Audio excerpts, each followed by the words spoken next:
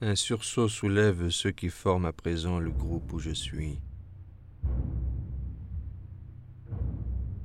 On descend sur le terrain glissant et inégal, avec des gestes automatiques.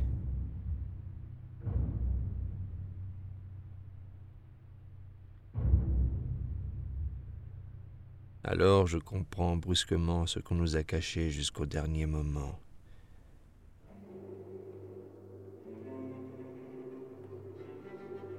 Nous allons à l'assaut.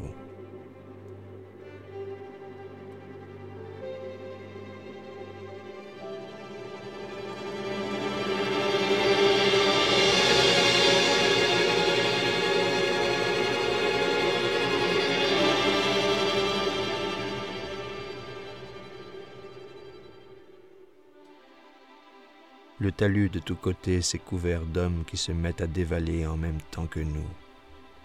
C'est incroyable de se trouver debout en plein jour sur cette descente où quelques survivants se rappellent s'être collés dans l'ombre avec tant de précautions. On trébuche, on se retient les uns aux autres dans de grands flots de fumée. On a le cœur soulevé, tendu par l'odeur soufrée.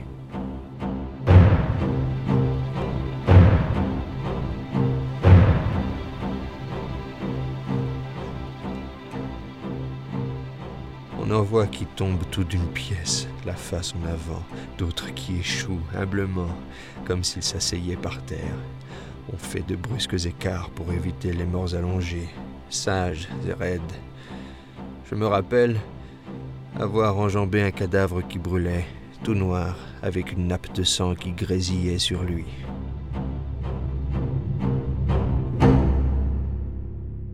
Devant nous, la vue est obstruée par une avalanche fulgurante qui tient toute la place.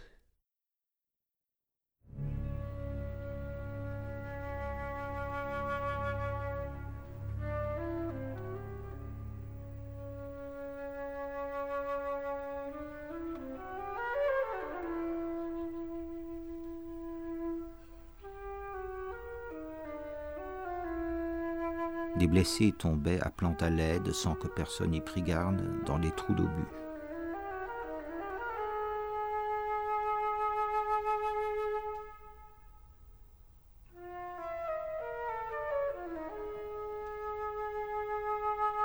On avançait toujours, les yeux rivés à l'homme devant, le long d'un fossé qui ne nous venait qu'aux genoux, fait d'une chaîne d'énormes entonnoirs où les morts se suivaient à la file. Le pied écrasait avec dégoût les corps flasques qui cédaient sous lui. On avait le sentiment glaçant de ne plus avoir affaire à des hommes, mais à des démons.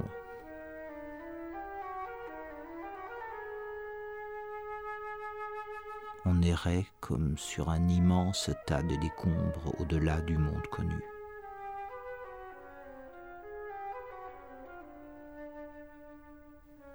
Je regardais à droite et à gauche.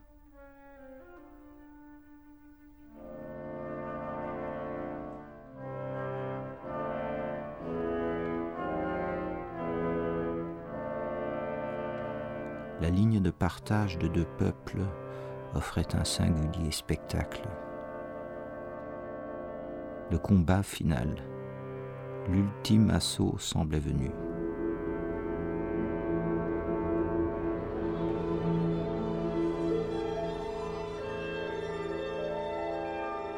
Ici, le destin de peuples entiers était jeté dans la balance. Il s'agissait de l'avenir du monde. L'immense volonté de destruction qui pesait sur ce champ de mort se concentrait dans les cerveaux, les plongeant dans une brume rouge.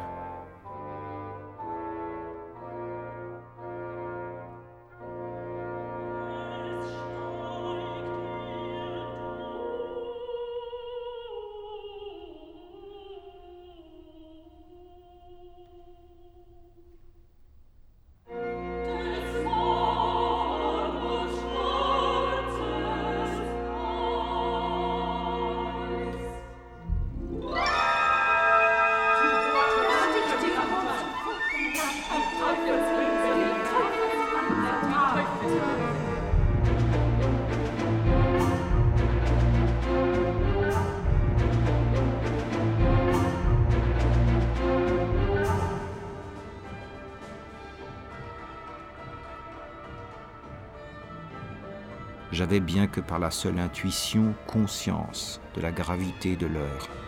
Et je crois que chacun sentit à ce moment-là fondre tout ce qui en lui était personnel, et que la crainte sortit de lui.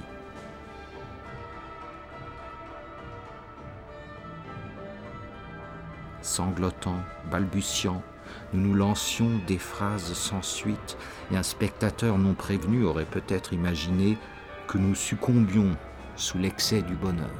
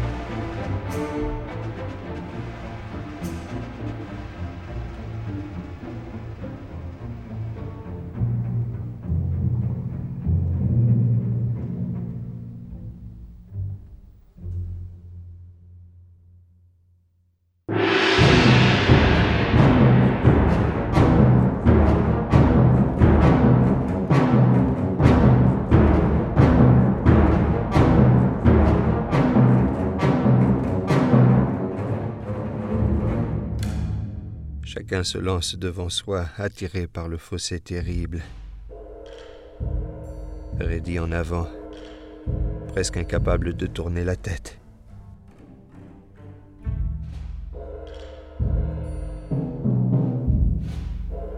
Une nuée de balles gicle autour de moi, multipliant les arrêts subis, les chutes retardées, révoltées, gesticulantes, les plongeons faits d'un bloc avec tout le fardeau du corps, les cris, les exclamations sourdes, rageuses, désespérées.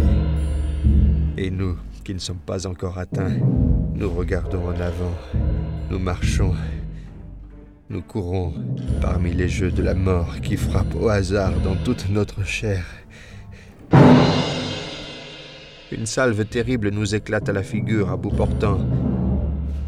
Après un coup d'étourdissement, on se secoue et on rit aux éclats diaboliquement. La décharge a passé trop haut, et aussitôt, avec des exclamations et des rugissements de délivrance, nous tombons en vivant dans le ventre de la tranchée.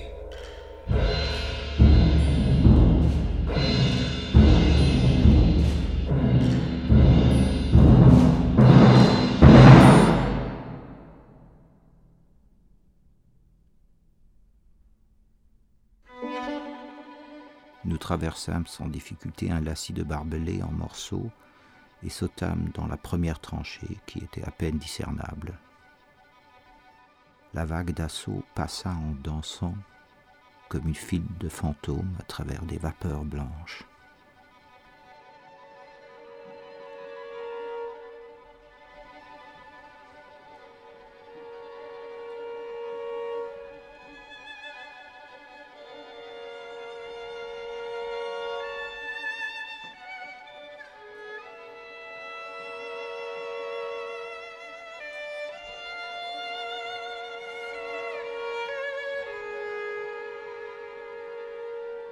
Une fureur guerrière s'empara de nous, comme si de très loin se déversait en nous la force de l'assaut.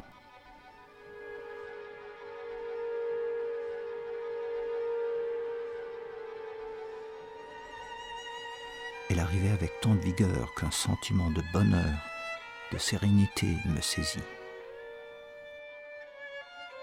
Je sautai par-dessus le réseau de deuxième ligne, courus vers l'avant et me trouvai bientôt au milieu du nuage de gaz. Aveuglé par les vers embués de mon masque à gaz, je tombais de trou d'obus en trou d'obus. Je n'avais fait que quelques bonds quand un obus me cingla à terre et me projeta dans l'entonnoir le plus proche.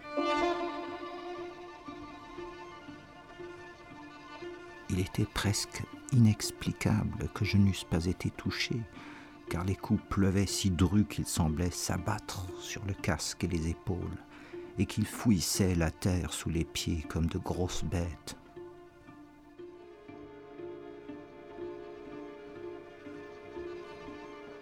Je ne tardais pas aussi à noter que la fureur du feu s'atténuait quand on progressait vers l'avant.